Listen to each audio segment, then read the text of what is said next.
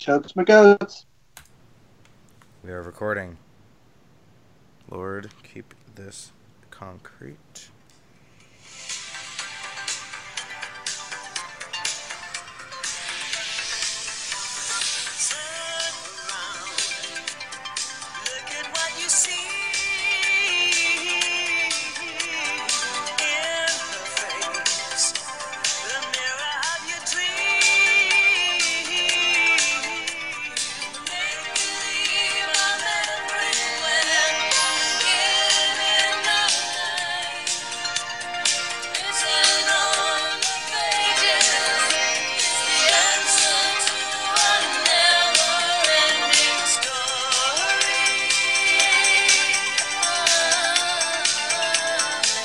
Sorry, I got lost in the mid '80s of that. Welcome to the Master Movie Podcast.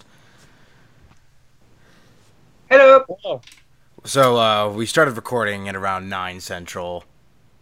That died really quickly. So we're starting over. We have the series wheel, not the series wheel, Jesus. The good movie wheel decided, hey, never ending story. So we watched that. We're going to talk about Venom because that was the thing that came out and I really want to talk about it because I really don't know what to think about it and Alex is going to tell me why I'm wrong. Wait, well, we'll get to it. And then Zach has news. So he's probably going to go News quickly right time! through it and then we'll get started. Over to Zach So- with the news. Zach, how are we doing? So some stuff happened this week, boys. Yeah. Specifically, one thing happened today. Aladdin trailer came out. I watched that. It doesn't show looks Genie. sweet. Doesn't show anything. That's okay. The other big trailer news is we got the Glass trailer 2, and I'm super pumped for it. All my worries about that movie are gone. I think that trilogy is going to go down as one of the greatest trilogies of all time. Okay. Yeah, the trailer reveals a lot.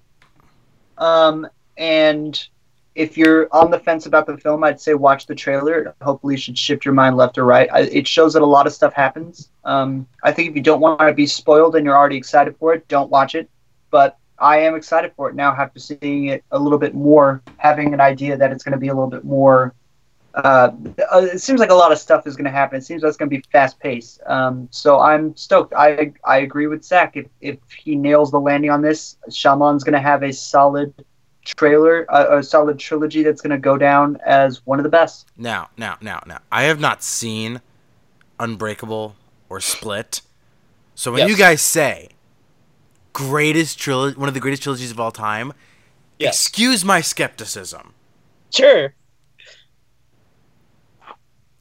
Yeah, Please. I can see why you would say that. At the end of the day, though, I would say yeah. Unbreakable is a very small, simple little movie that packs a punch towards the end. Split is really entertaining and really great. It's how these movies rolled out. It's how they sort of come to be that has made it really interesting. And if he sticks the landing, then I think he's going to have a solid trilogy on his hand. And Chris, I think this is a trilogy, you being a huge comic book nerd and loving everything, this is a trilogy I think you would love, where functionally the first movie is the traditional hero's journey, the second movie is the rise of the villain, and then the third movie is... I don't even know how to describe the third movie. It just looks weird. It's great. We're gonna stop whatever series we're watching. Possibly. So we can satisfy Zach's happiness. And Mine review too. Unbreakable. I want to be able to and talk Split about Glass and when it Glass. comes out, for sure. I mean, Chris, this isn't just to satisfy my happiness. Zach. Okay, guys, listen. Alex, yes, you're excited. You're nowhere near as excited as I've heard Zach being excited for this. This is like a real... Not even close. I'm just saying... This is like me at Star Wars time. It's rapidly approaching that. Chris, let me be clear with you. If this movie sticks the landing, it will be the best movie of 2019. Without a doubt. Without. I think that's giving a little bit too much. but at the same time, I'm excited. I told you he was more excited than you. Okay, Zach, go on with the news. So, in conclusion to the issue that happened about 3 months ago, Yeah. James Gunn's got a new job, and it's with a competitor, and it's in a franchise that I think he'll do fantastic in. Rabbit James Ears Gunn has been competitor. announced Rabbit Ears. to write Suicide Squad. James Gunn's gonna write Suicide Squad. At least as far as now. At least right. At least write, possibly direct as well. I think I hope he directs it because he usually has a tone with his scripts that are really hard to capture. Belko Experiment is kind of a strong point to that. But at the end of the day, this is a world that I think he'll have a lot of fun in, and I think he can make work. He takes Guardians of the Galaxy outside of just being in space, which is why he would be good for Green Lantern. It's a space movie. He's done space very well, but one of the things that makes Guardians work is that these are all characters that are kind of like villains a little bit. Bad in their own way. They weren't all great. They weren't all good people, but once they became a family together, they worked. And I think he can do that in Suicide Squad for sure. And lastly, the last announcement of that is that some market news came in for boys and girls who are interested in the stock things. Disney's acquisition of 20th Century Fox is officially scheduled to book on January 1st, 2019. Pleh. Disney the monopoly taking over. I mean, they're assembling the Infinity Gauntlet, let's be honest. Rabbit Ear competitors. Rabbit Ears, that's why I put the Rabbit Ears on competitors. Sure. Like I said, I mean, Disney's assembling the Infinity... 40% of the box office? 40? Yeah, and 60% of Hulu. Son of a biscuit-eating bulldog. Something like that. Yeah, I mean, Disney's... This is insane that this is happening. You know who Disney owns just hitting me now. As of January, you know what other franchises Disney's going to slowly own now, too? Simpsons, Family Guy, X-Men... Alien, Predator... I didn't think of that. Terminator. Terminator. They're gonna have some very gruesome films under their creative belt. Yeah, I think that they're gonna have to own up to. I think they have to own up to them. If I remember correctly. They own, I think they now own Mad Max too. No, Warner Brothers has Mad Max. Do they? Yeah. Oh, I lied. Yeah. I would be so mad if they got Mad Max. I'm like, no, you can't touch that. We're probably not going to get a Fury Road sequel in a long time. No. If that, and it won't be George Miller's Fury Road. That's for sure. They own Planet of the Apes. Oh yeah. That's insane. Yeah. They're gonna own everything. It's everything, man. It's not even Disney, just box office. They're just gonna own all the franchises. Disney is going to have about 80% of all the box office successes. Let's just go with that. Monopoly. I wouldn't say Monopoly, but they're definitely assembling the... Monopoly.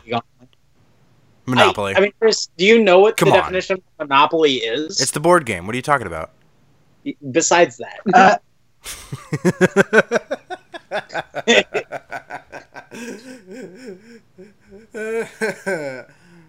you know what a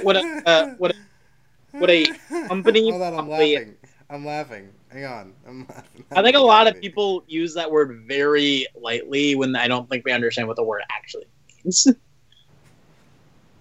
Okay, so I did Google it. Okay. The exclusive possession or control of the supply or trade in a commodity or service. Yes. I don't think Disney... Monopoly! I don't think Disney has a monopoly in the film industry. Not even close. No, they're getting you there. can't say They're they're getting not there. close. You They're can't say getting they're there, not but close. I'm gonna tell you this. 40%. 40. That's not a monopoly. Well, you're a fat monopoly. How about that? You ever think about that? Yeah. Yeah, Would you live with that? I thought about that. Let's just be clear here, Chris. If Disney attempts to acquire any other big companies, let's just say the government will probably step in at that point. No. I'm not holding. I think the government I don't- kind of let them listen. have. I think the government kind of let them have Fox because there was no harm in it. But I think anything further than this, they're going to start getting into questions of Disney's monopolizing the industry. Well, it's monopolized. Just go on with the news. That's all the news, but that All right. I think there's a very not- Chris. This is actually Chris. No. You're studying the film industry. This is actually a real thing to talk about because there is literal bylaws in the film industry that prevent the monopolization of studios on certain points of the market. Like If that's the case, then this merger should have never have happened. Disney owns way too much now. Disney is very close to breaking that. They're not going to challenge it further. They better not. If they start going after like Warner Brothers or Sony, I don't think they're not going to go Sony after Warner would- Brothers anytime I soon. think- But Sony, I'm worried about. I think Sony's their next target if they do, because they already have a friendly agreement with them in terms of the Marvel Cinematic Universe. But I think Disney's going to play it quiet for a few They years. own way too much. Now I you think got they're me gonna play thinking. it They own very- everything. I think they're going to play it very quiet for the next few years. I can't. No, they better No. be silent for the next generation or two. I don't think it's They better not generation. go after anybody else. I think they're going to start to acquire smaller subsidiaries. Like, I think the big one that they're... Hold on. I actually want to double check something because they might have already done it. Okay. So, I would say they're lucky that they didn't snipe the Pokemon franchise because that actually makes more money than they do. It makes $85 billion a year on franchise rights, and that's a huge market. It's more than Mickey Mouse and Transformers, and that's huge. So we're lucky that Warner Brothers and their specifically their subsidiary of Legendary Pictures grabbed that, because I think that's a big deal. Anyway, Anywho, agree to disagree. They own too much. Sure. Agree to disagree. I think it's gonna boil down to like two or three companies that are gonna own like large swaths of the industry. They're done. They're done for the next generation. Sure. Done. If you think- You know what, Zach? We just watched a movie about living in a fantasy world. Yeah. Okay, let me live that. All right, I want to live in a world where, screw it, Venom. Chris. Listen, no, we're done. We're going to Venom. In the swamp going to of Venom. sadness. We're going to Venom. Blah blah blah blah blah blah blah. We're going to Venom. We're going to Venom. We're going to Venom. We're going to Venom. We're going to Venom. Just know that. Okay, know what?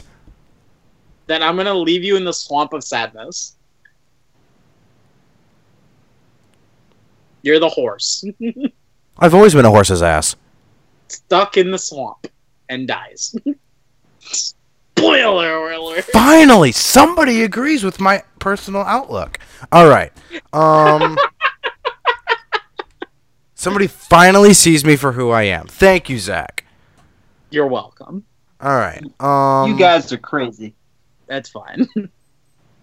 Before we move on from the subject, Alex, your thoughts? On Venom? No, on the Disney Monopoly. What? Yeah, it just keeps going. I mean, I'm sure that some studios are not going to are not going to need to join. I think some studios will probably be fine. I think Warner Brothers is fine. Sony makes sense to me because they've lost a lot of money lately and are kind of floundering a little bit. I think they want to make stuff that has their own name on it. That's why they have the rights with Spider-Man, as opposed to giving them all to Disney. I think they want to. I think they want to bring their brand back, and they don't know how to do it yet. So until then, I don't see Disney going for anything else right away. I mean, the main reason that they were going for all these companies is so that they could build the Marvel universe. Yeah, and I think they're going to successfully do that. But at the end of the day, it is scary because of the things we've seen with James Gunn and a few other people. It is scary what they feel like they can do, and what they can tell people to do. Their sense of control and methods aren't always the best. It's just happening for me. In my mind, it's just happening. I still like small movies. It's certainly going to make smaller movies harder to make money, but they're still going to come out. I'm still going to keep watching smaller movies and supporting them the best I can. And if I like whatever Disney or Marvel or whatever their product is putting out, I'll give it money, but it's not a guarantee just because Disney or Marvel's name is on it. Yeah. Okay. Now we're going to talk about Venom. So, I saw Venom, and I didn't know how to feel about it. It swayed both ways with me, and I can't sort through this mess. So, Alex is going to tell me why I should think it's good, and Zach is going to tell me why I think it should be good. I mean, I don't necessarily know that, if I'd say that, but... I'm not really going to sit here and tell you why that you should think it's good, because honestly, I don't really know... I don't know what you took away from it, really. I will get into keep saying that you don't know...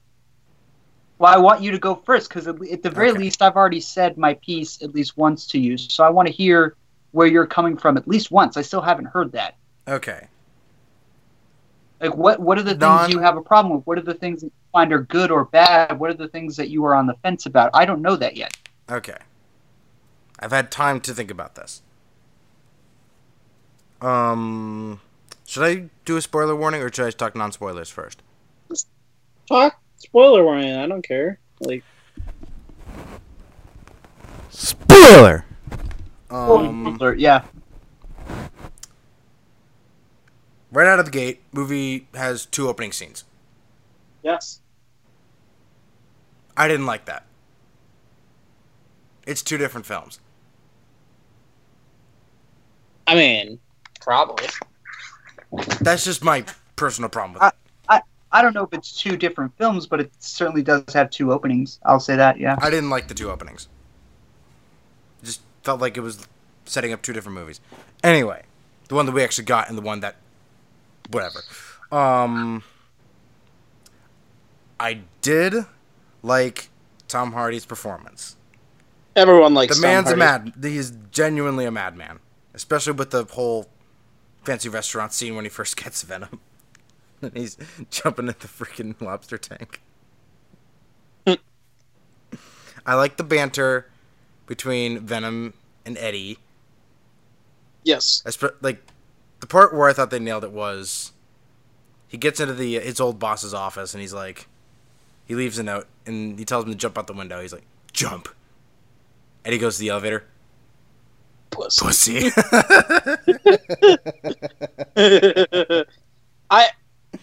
I'm gonna say this. I genuinely think Tom Hardy is the quintessential Eddie Brock, and I think that, like, he does a great Venom. I think that is one of the highlights of this movie, is that personal relationship between this man and this alien.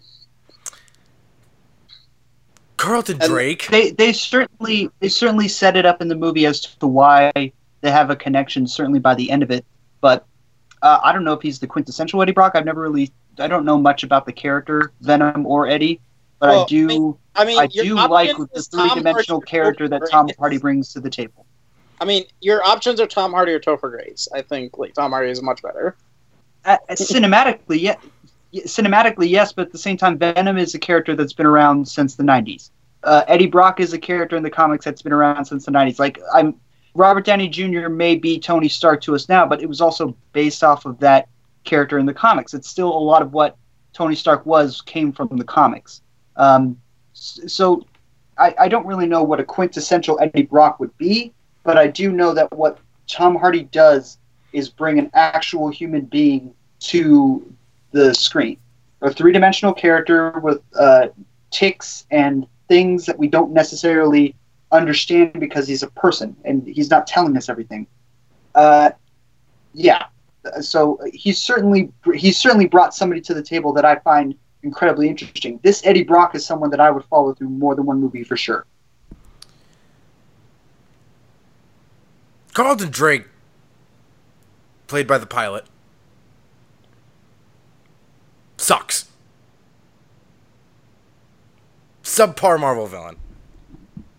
I mean, it's not really a Marvel villain. It's more of a... Excuse me? This movie was made in cooperation with Marvel. It is a Marvel property. It is a subpar Marvel movie. You don't know that. Yeah. We know it's part of its own universe. Is it? It is still a Marvel. Will it be? It is still a Marvel character, and it still stands as a Marvel product.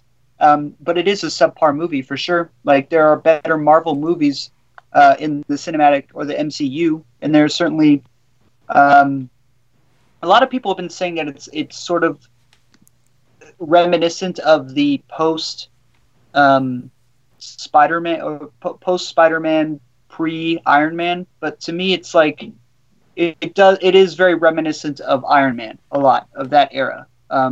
Certainly of the structure and the narrative. Reminds me a lot of Iron Man. It's very simple. It's very character driven. You don't get a lot of plot because you're spending most of the time with the character. Okay. I had a hard time following the action at some points.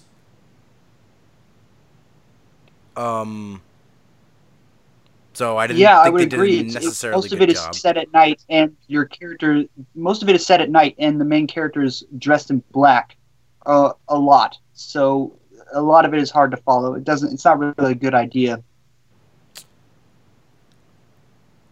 What else was I gonna say? She-Venom was odd and just wow. Just out of nowhere.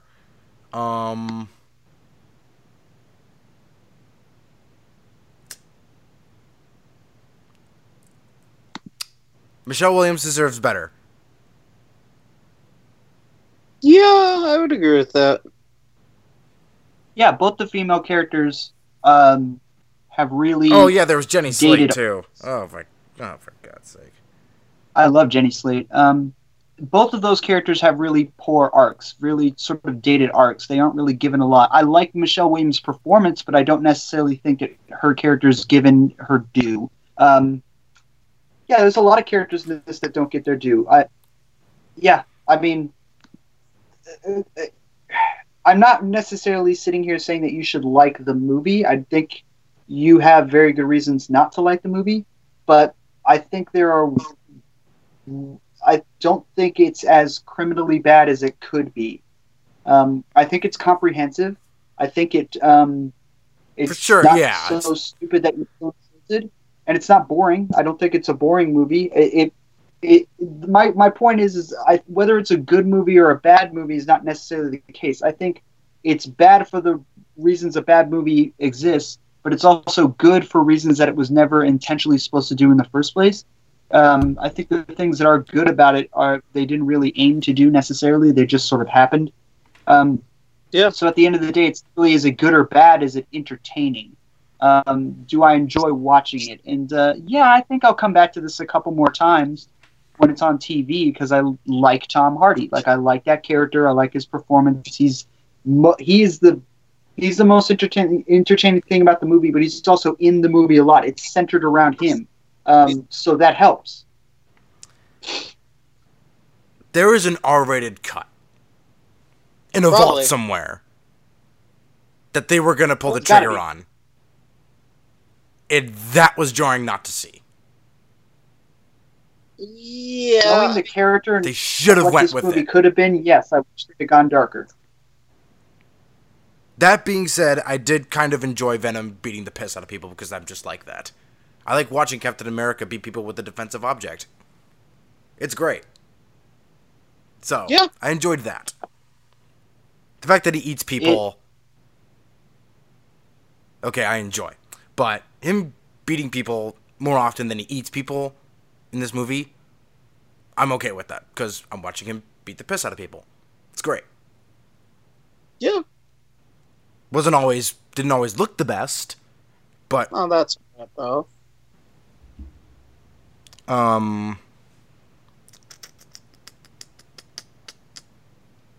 What else? I think you have sensible reasons. I think you have sensible reasons not to really like it.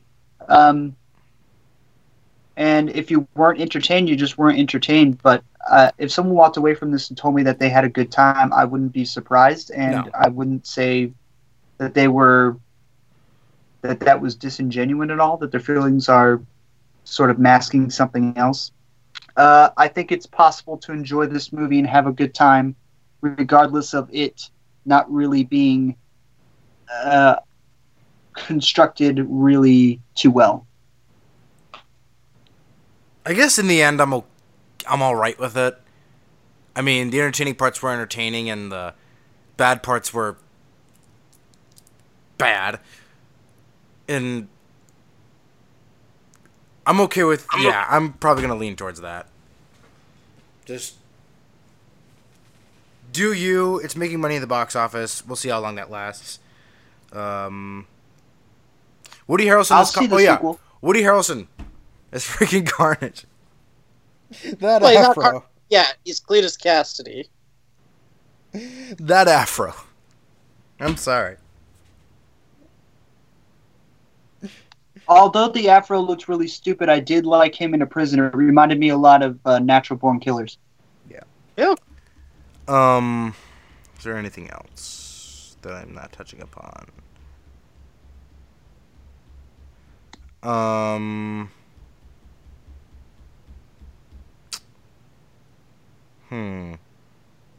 They did go all out for it. Yeah. They went for it. They didn't get the cut they wanted. Surely. But I hope New Mutants learns this lesson here. If you have the ability to go rated R and the R-rated cut is much better, go with the R-rated cut. Yeah, I mean, we're not really sure what this R-rated Venom cut would look like or what it would be like. We're not sure quality-wise what's going on with it. So,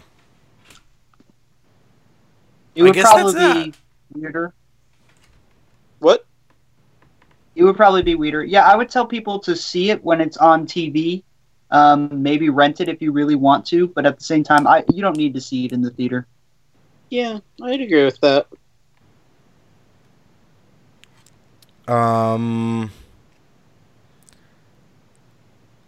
Yeah, I think that's all I got on Venom. Yeah, I mean, Tom Hardy's the main reason to go see it. If you like Tom Hardy, see it. Yeah. All right. So, good movie. Wheel decided. Hey, watch Neverending Story. Yeah. I really enjoyed it. Yeah. You had never seen it, right? Never seen it before. And you enjoyed it a lot. I enjoyed it.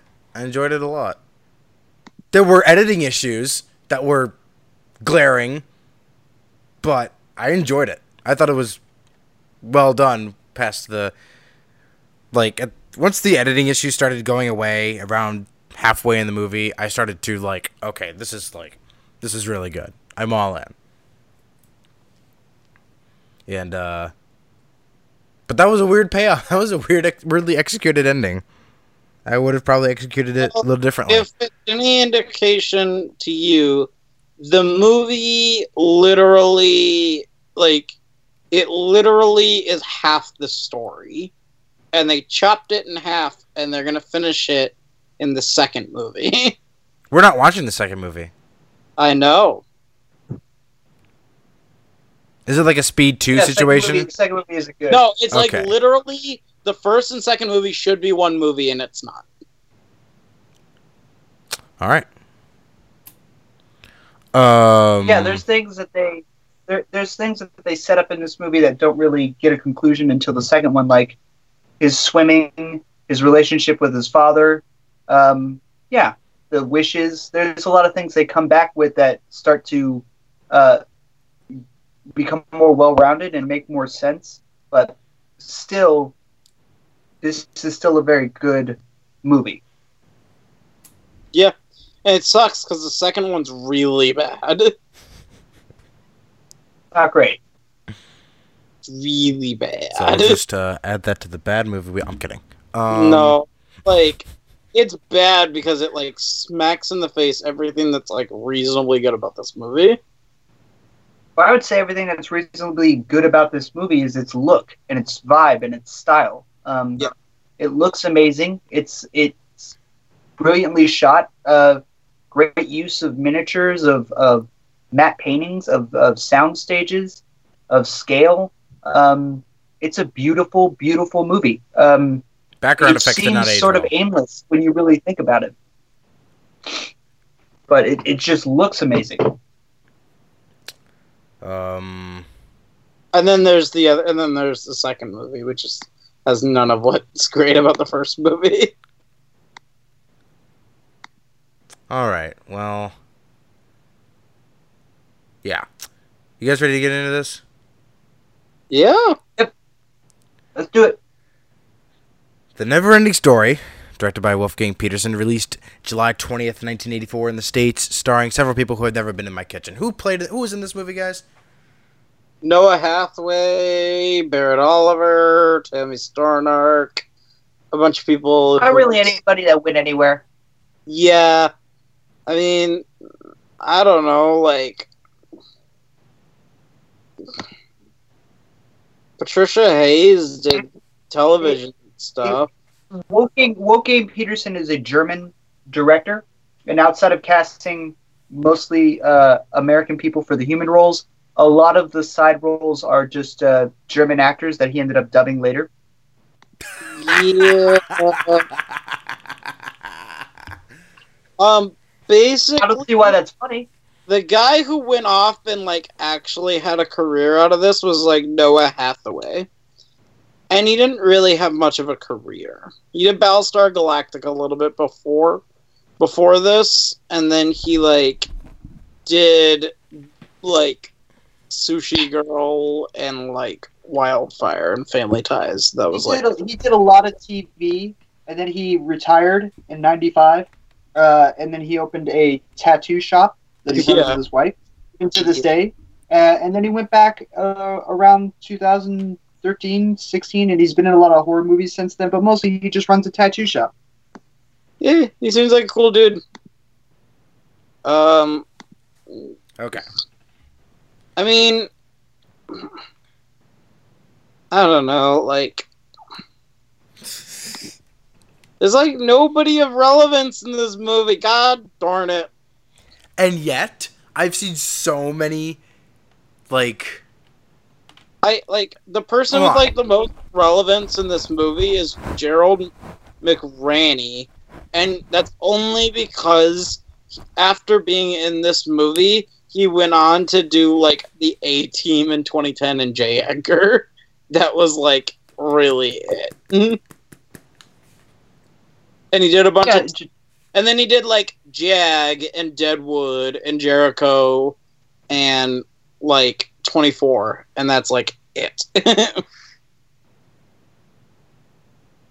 Again, in this movie... everyone in it didn't really go to do anything, but, like, everyone in it is still good. Yeah. Yeah. Yeah. Okay. Yeah. Okay. Nobody's done anything relevant, really. Okay, I get it. None of these guys went really anywhere big. Maybe they're successful, but just not in terms of scale. They just haven't done anything. Okay, I get it. Okay. Movie starts with 80s title song and credits with weird clouds. Gotcha. Bastian wakes up from bed, struggles to open a jar of jam, so Dad helps him out. Bastian says he had a dream about his mom, and Dad essentially says, "Get over it," as if he's been grieving for like a year when it looks like he's been grieving for like a month. Yeah, we don't get a timetable really. No, we don't. They talk about how he's behind in school, and then he says, "Well, keep on your feet, or keep your feet on the ground," which doesn't. Keep your head out of the clouds and your feet on the ground. Oh, that's what he said. Okay, he's out of context. Keep your feet on the ground is, well, what? So he's walking to school. Bullies come. I wrote in my notes it's Jumanji all over again, except before Jumanji, which really got my brain going, and I'll mention that in a minute. So he runs. They chase him into an alley. They catch him and throw him into a dumpster. He's filthy now. Remember this dumpster. He gets out, but they're waiting around the corner, so he runs again, but manages to hide in a small bookstore where the old guy doesn't like, the old guy working in it doesn't like kids. So he dismisses him, thinks he's just another kid who reads comic books and all that. Some dweeb, uneducated slob. Then Bastian begins to tell him that about all the books he's read, like 20,000 Leagues Under the Sea, Treasure Island, and blah, blah, blah, blah, blah. The bookstore owner is impressed by the kid's knowledge of literature. So they briefly discussed... that's the wrong mouse. So they briefly... Oh, jeez. That went scrolled too far. Come on, laptop. So they briefly discuss a little bit of self-defense when Bastian asks about the book he's reading.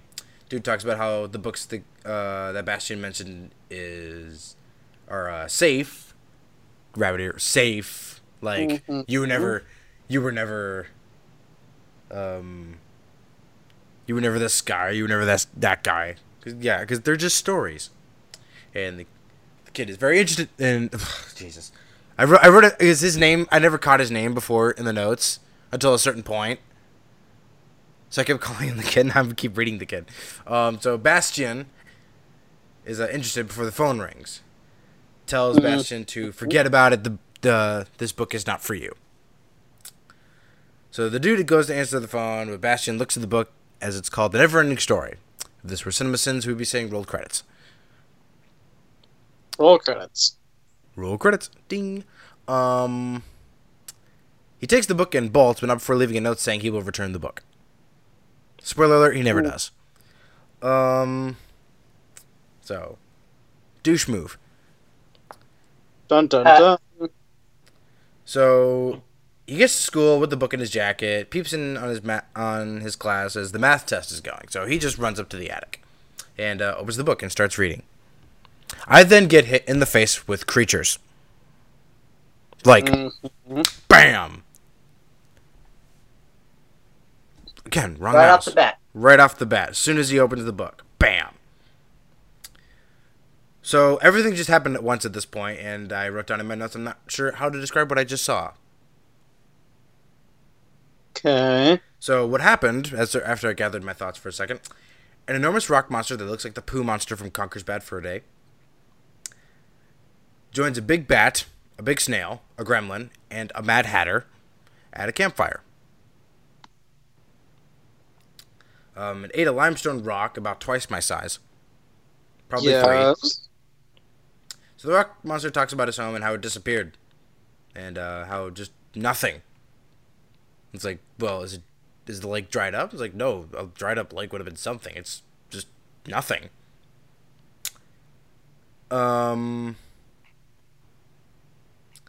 So they say it's happening everywhere, so they decide they're going to go to Ivory Tower. They gonna go to Ivory Tower.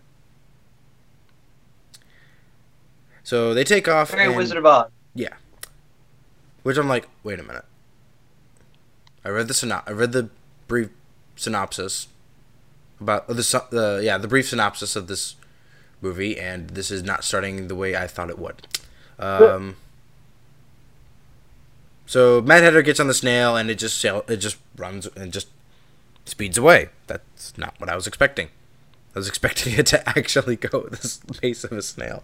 And he was actually going to carry it. But it's a racing snail, you see. So they take off as the Nothing comes and wipes out the camp off screen.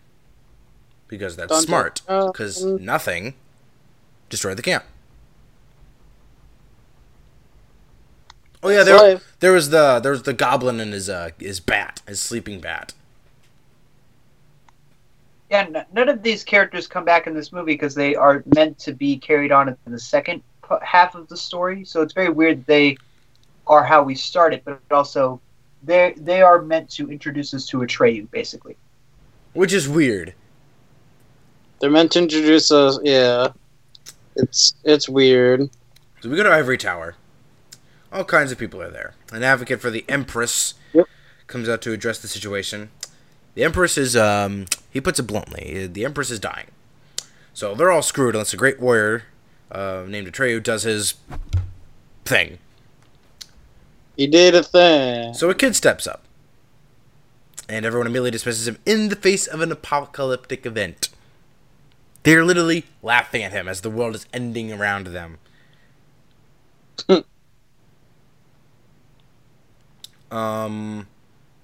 So he threatens to leave. He's like, alright, you guys don't want me? I'll leave. So he's like, oh, okay, come back. Yes. So he tells Atreyu that he must embark on a quest to find a cure for the Empress and save Fantasia. I thought we were watching the Disney movie. But the rules are he can't take his weapons with him, or any of his stuff, except a medallion made of the twin serpents, similar looking to the logo on the cover of the book. So Bastian were pulled out of the world, and Bastian looks at the cover like, interesting. So Atreyu leaves the tower by horseback. The wolf from Thor Ragnarok also begins its quest. So you see where I'm going here with this. Yes. All right. You're comparing it to Ragnarok? No, I made the Jumanji. I made a Jumanji reference, and then I made a Ragnarok reference. Then I don't see where you're going. Okay. Yeah. It'll become clear. So Atreyu and his horse stops to eat, and so does Bastian. But he only eats a bite out of the sandwich and just keeps going because, quote, they have a long way to go. So more traveling, a lot of fantasy scenery. So then the wolf is not far behind, and I noted that the transitions were not very good, in my opinion. Okay. It's just like cut.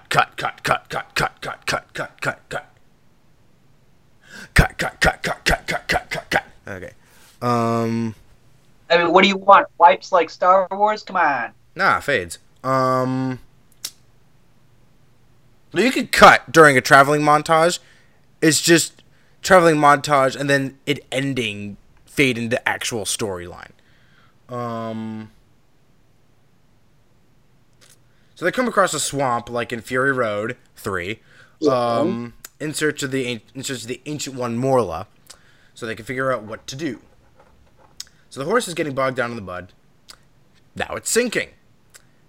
And then all of a sudden, and after a long struggle, the horse just stops and, quote, it succumbed to the sadness of the swamp.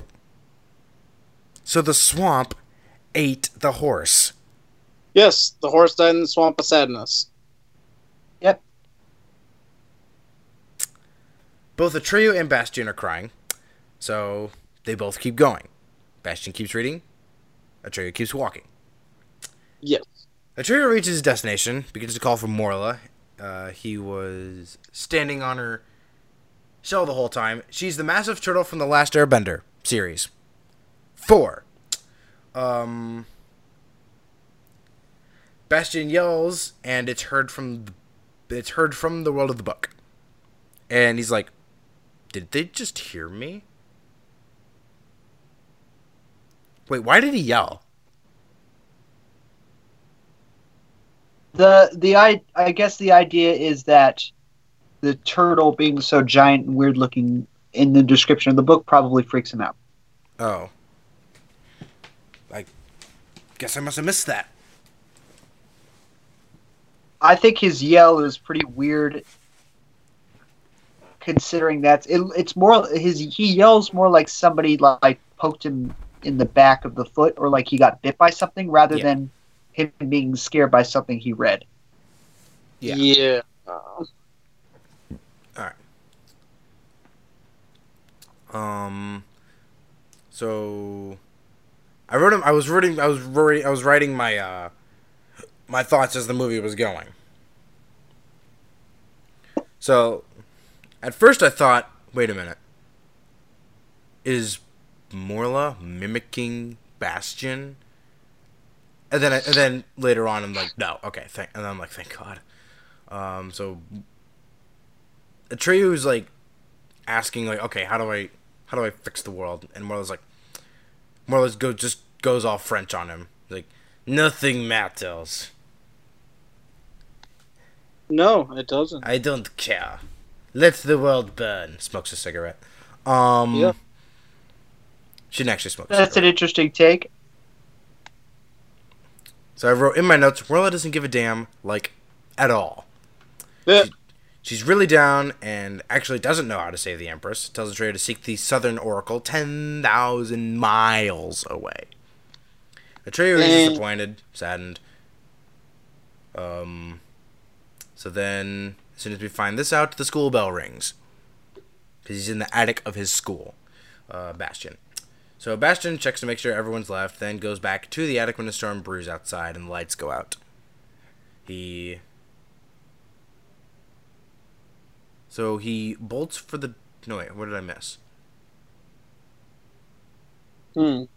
Oh, yeah, because the storm's brewing outside. He bolts for the door, but slowly comes back as he says, quote, Atreyu wouldn't quit now.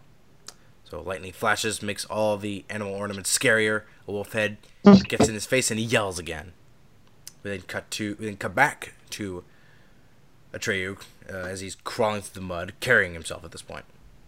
So the wolf is gaining on him. He's about to join the horse when the sky opens, and out comes a dragon to pull him out of the mud and save him from the wolf, taking him to the sky. Bastion is relieved. Giant wolf dog. Falkor. Yeah. If everybody loves Falkor, I don't want anybody to say a thing about the Pete's Dragon remake. Seriously. Dude, Falkor is dope. I just don't think enough people watched it. I watched it. I thought it was neat. Yeah, I heard it was very good. Yeah, I heard it was really good. So Atreyu then wakes up next to the dragon, all clean. Gets up to leave before the dragon notices. Falkor is its name, and it's a luck dragon. Not to be confused with a love dragon, because that's exactly what I thought he said, because the audio isn't that good. Which would have been very weird.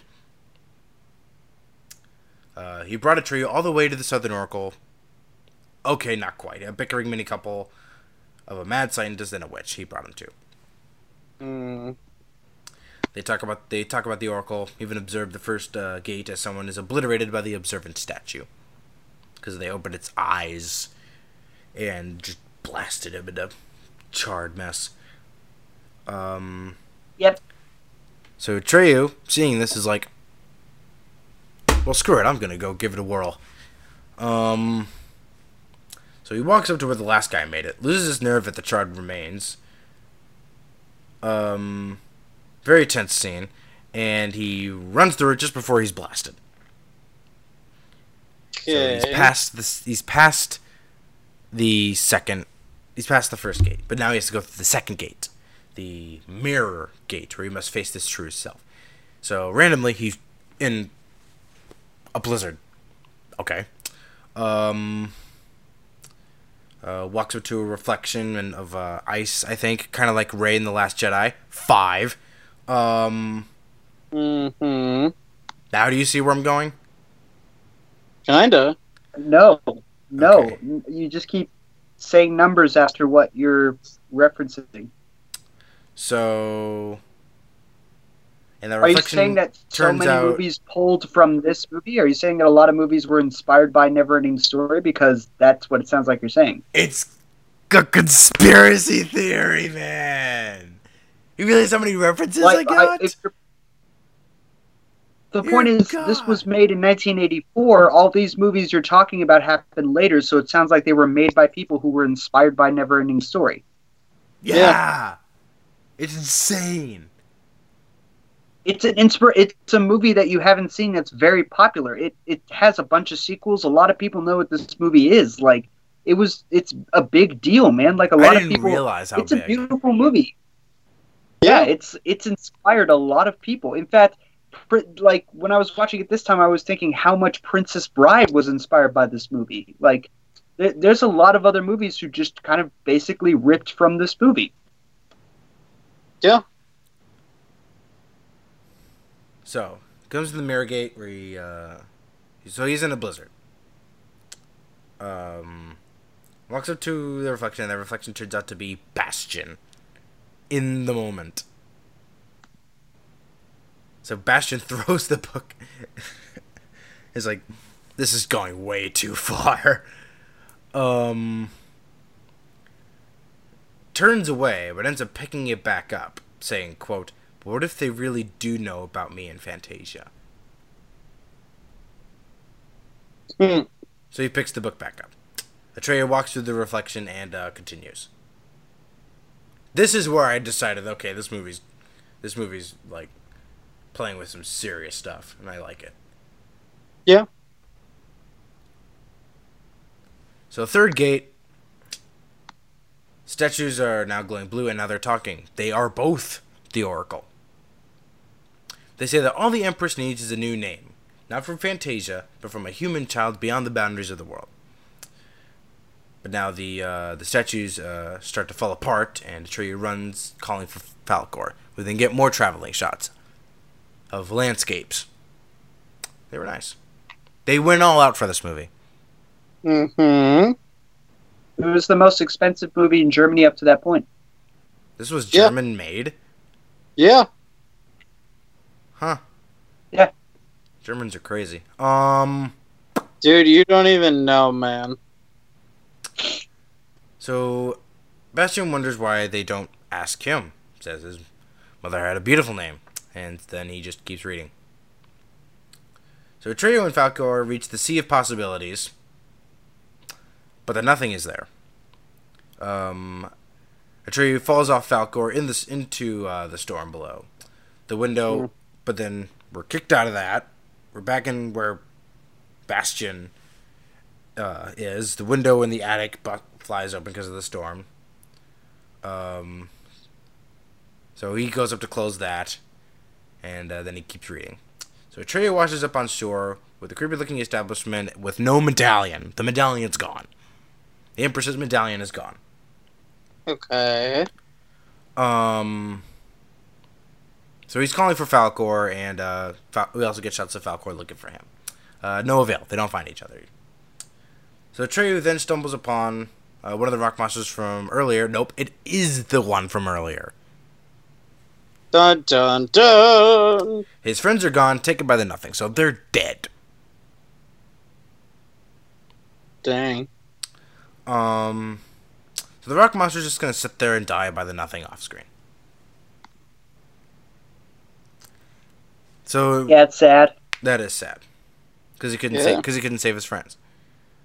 So Atreyu reaches the abandoned place. Where he finds murals of his adventure, and the wolf. He congratulates Atreyu for being, for the honor of being his last victim. He doesn't know he's Atreyu yet.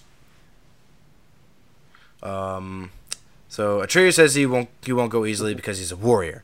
Wolf mocks him for failing and breaks the third wall by explaining that Fantasia is a product of human fantasy. The nothing was spawned from the death of the hopes and dreams of mankind, and the more people give up, the stronger the nothing becomes.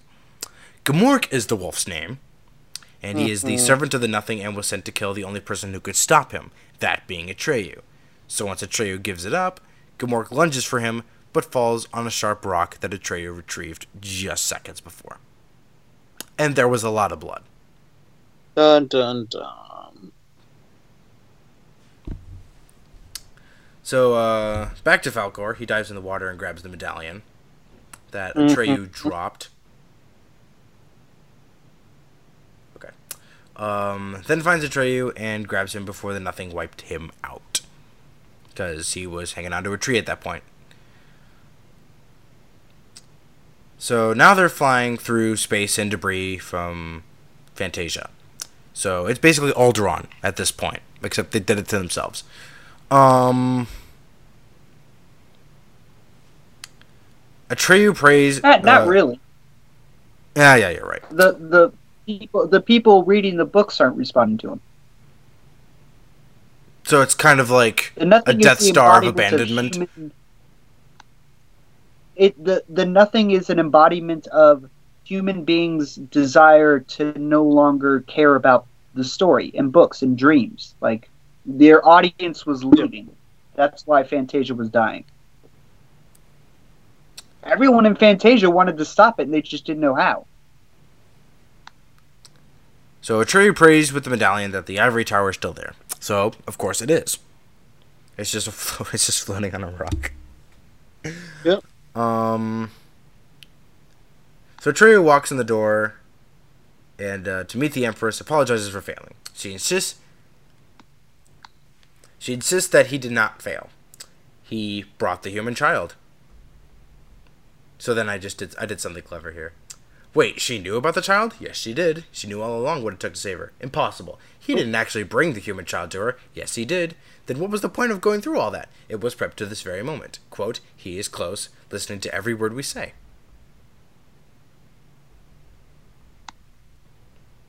Yep. So the tower's starting to rumble and fall apart. So Atreyu asks where he is if he's so close, this human child.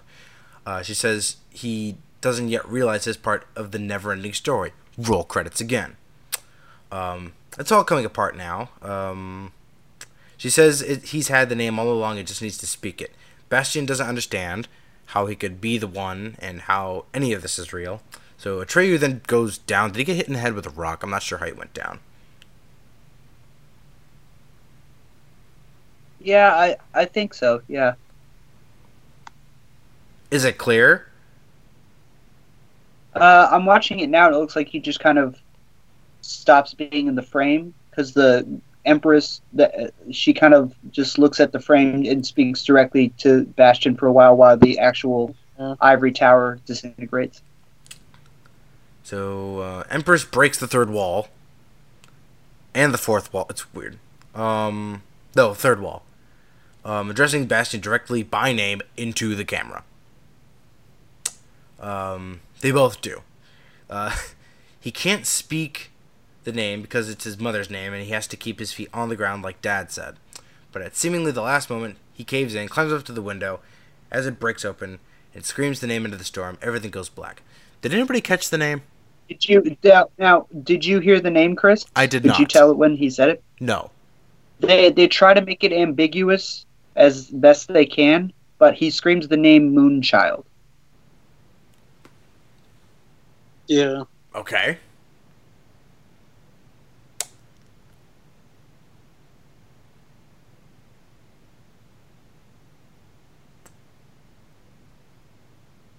There's some dead air here, guys. Come on.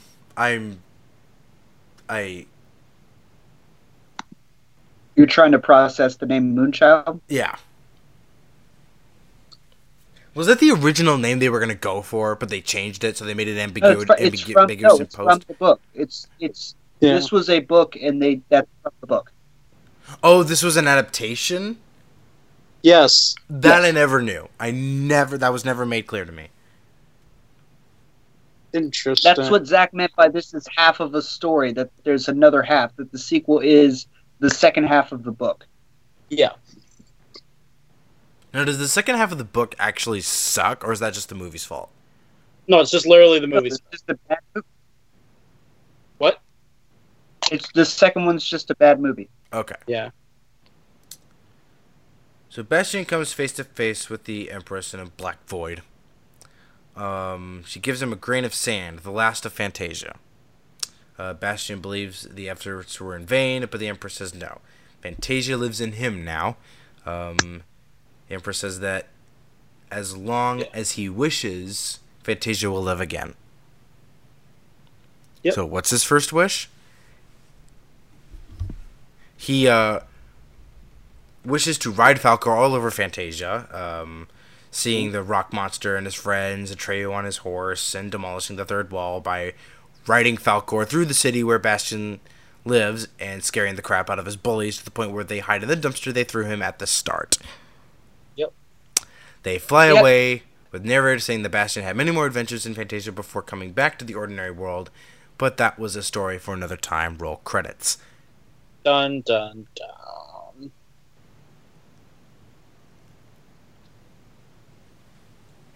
B! Never-ending story. Yeah. The never-ending story. Did we just finish that? Grade it? B.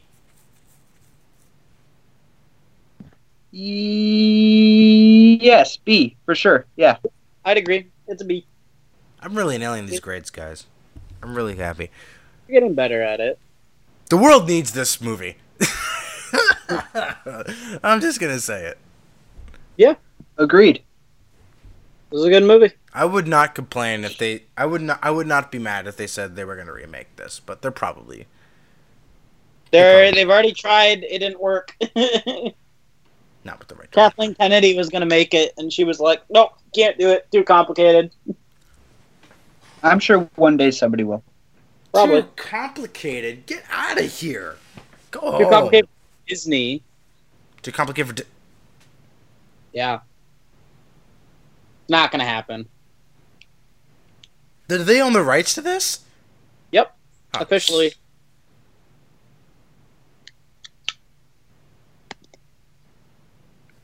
Well, that's disappointing. It's a monopoly. Somebody will make it.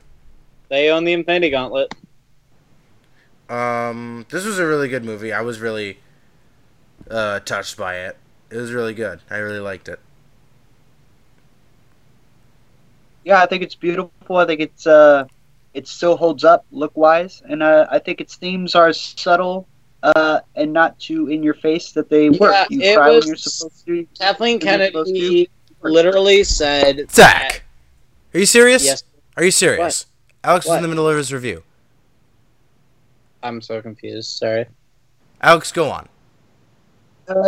Yeah, I think it still holds up.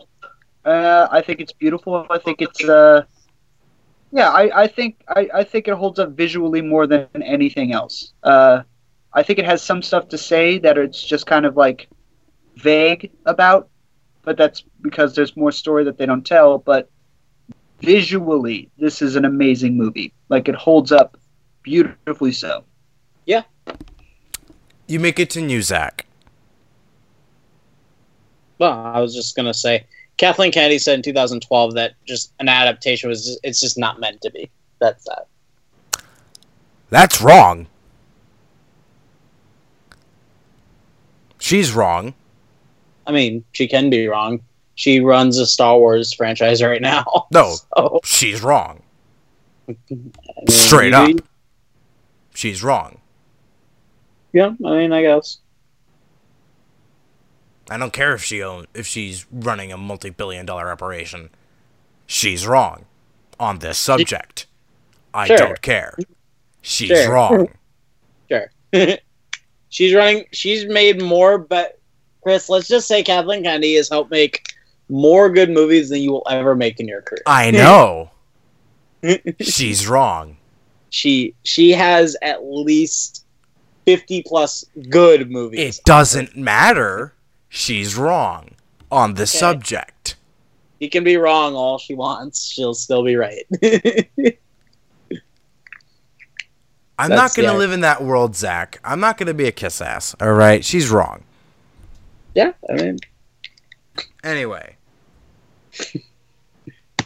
Anywho. Grade it, Zach. Oh, you already did. Never mind. Yeah, say something about it. It's sweet. It's a good movie. It's a classic. You should watch it. It's influenced almost every single modern day action adventure fantasy or sci-fi movie in some way. Seriously, watch it. Seriously, watch I know who's listening to this. Watch it. It's if you haven't already. No, not just me. Yeah. Time to spin the good wheel for the last time until. What are we gonna replace this with? That's true. I was trying to think about this earlier this morning. I mean, I have a suggestion just because, again, I always like giving suggestions of personal stories and all that, and it's that time of year, and I kind of hope that I think we need a little bit of a fun movie on here. We don't need a listen. If you're gonna do something seasonal, don't bet on it. I mean, that's fine. It's still a fun movie to watch, but we're not gonna watch it on time. I don't care. It's still a fun movie. All right, go. Hocus Pocus. Let's watch Hocus Pocus. Alex, your selection.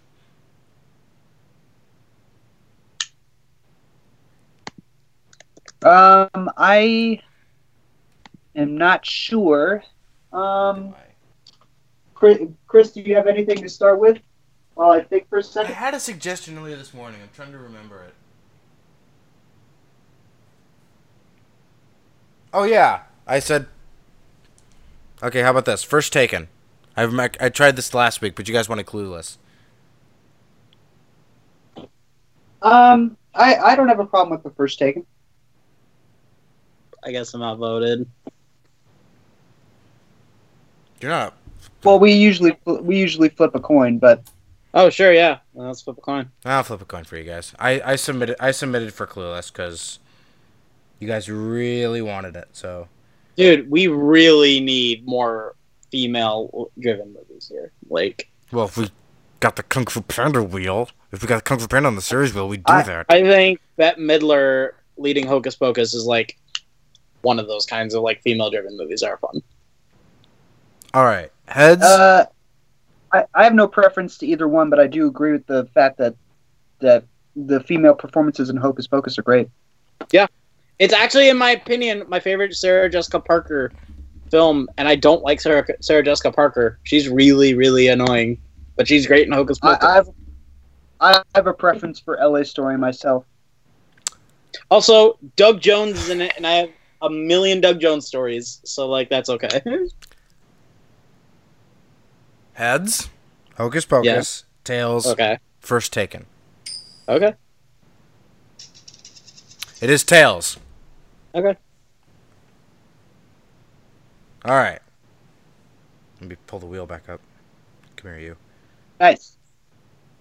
Fun. Oh, wait, what? Hang on. Okay. List as of now. Yes. Looper. Yes. Clueless. Yes. The Incredibles. The first one. Yes. Surf's Up. Yes. Treasure Planet. Yes. Fingers crossed, man. Tintin. For Treasure Planet? Yeah. Tintin. Yeah. Hardcore Henry. Okay.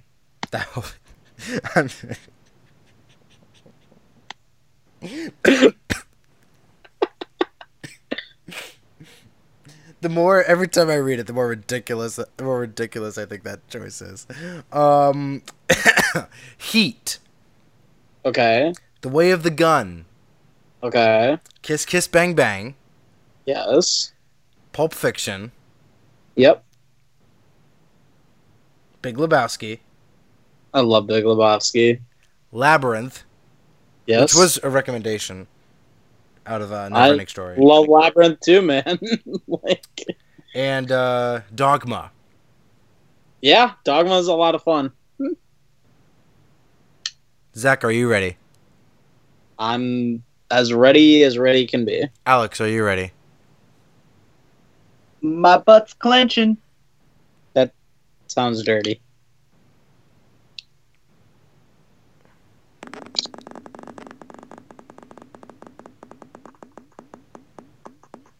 I'm not even looking.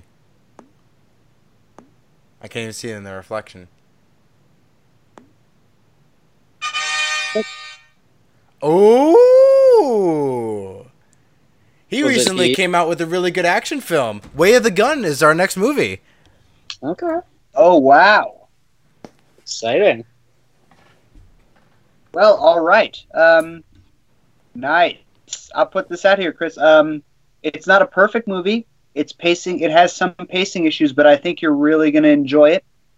I haven't seen it in a bit, and I've always loved it. It's got a really abrasive opening, but it's got a great ending. Yeah. All right, The Way of the Gun. The Way of the Gun, 120 minutes. Doesn't sound too bad. Nope. Is that? Oh, it's Benicio del Solid Toro. 2 hours. Yeah. 48%. It's split. Ryan Philippe? Yeah. Ryan Flippy. Flippy. Ryan Philippe. James Caan, Juliette Lewis, Taye Diggs. It's good. Yeah. The usual suspects. This wickedly offbeat mix of crime, comedy, gunplay. Convinced they'll score big money fast by kidnapping a young surrogate mother, carrying the child of a wealthy southwestern couple, the two smaller caliber crooks soon run into major problems. Realizing too late that they're in over their heads, the kidnappers fight to keep their plan from unraveling amid a rising time of bloodshed. It's basically the kind of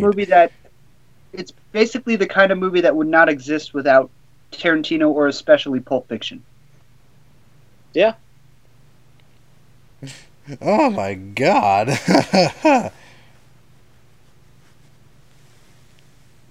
Huh. So they kidnap.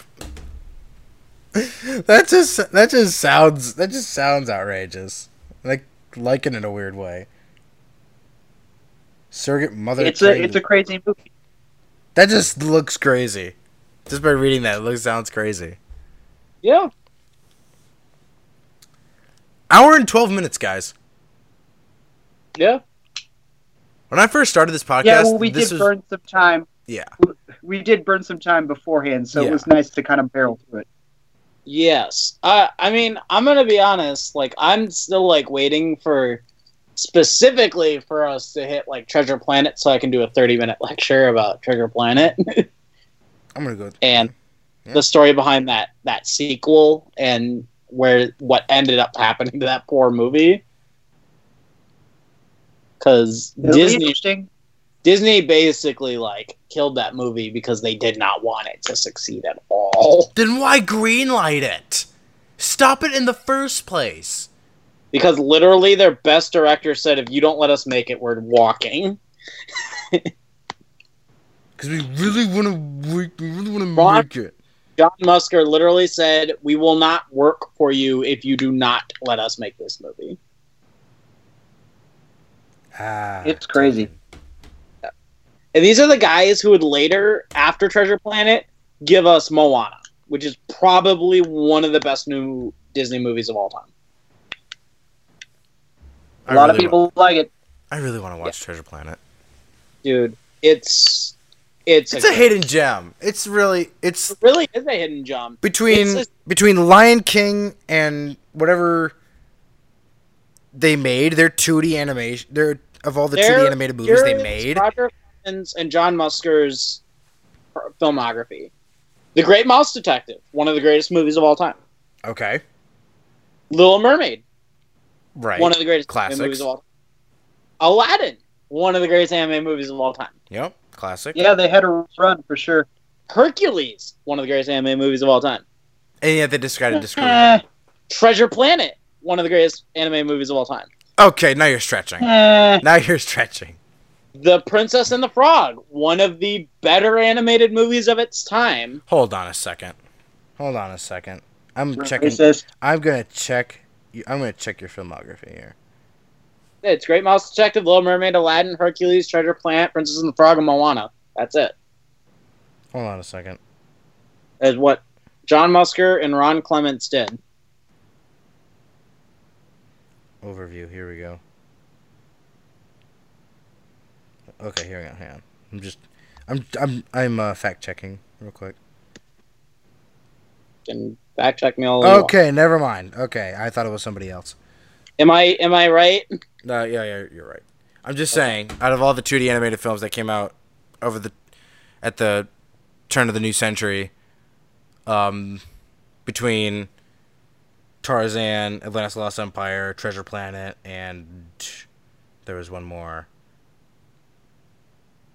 I guess those are the three. Those are the big three that came out. Planet's the best of the three of them. Treasure Planet is best of the three. I like Atlantis: The Lost Empire a lot. Tarzan is lost on me. I haven't seen that movie in God knows how long. Treasure Planet came out around the same time that, like... And it was nominated for an Oscar! Yeah, it came out around the same time. And it lost to Shrek. It lost to Shrek. That's a pretty big I'm lose. okay with that. I'm okay with that, because Shrek is great.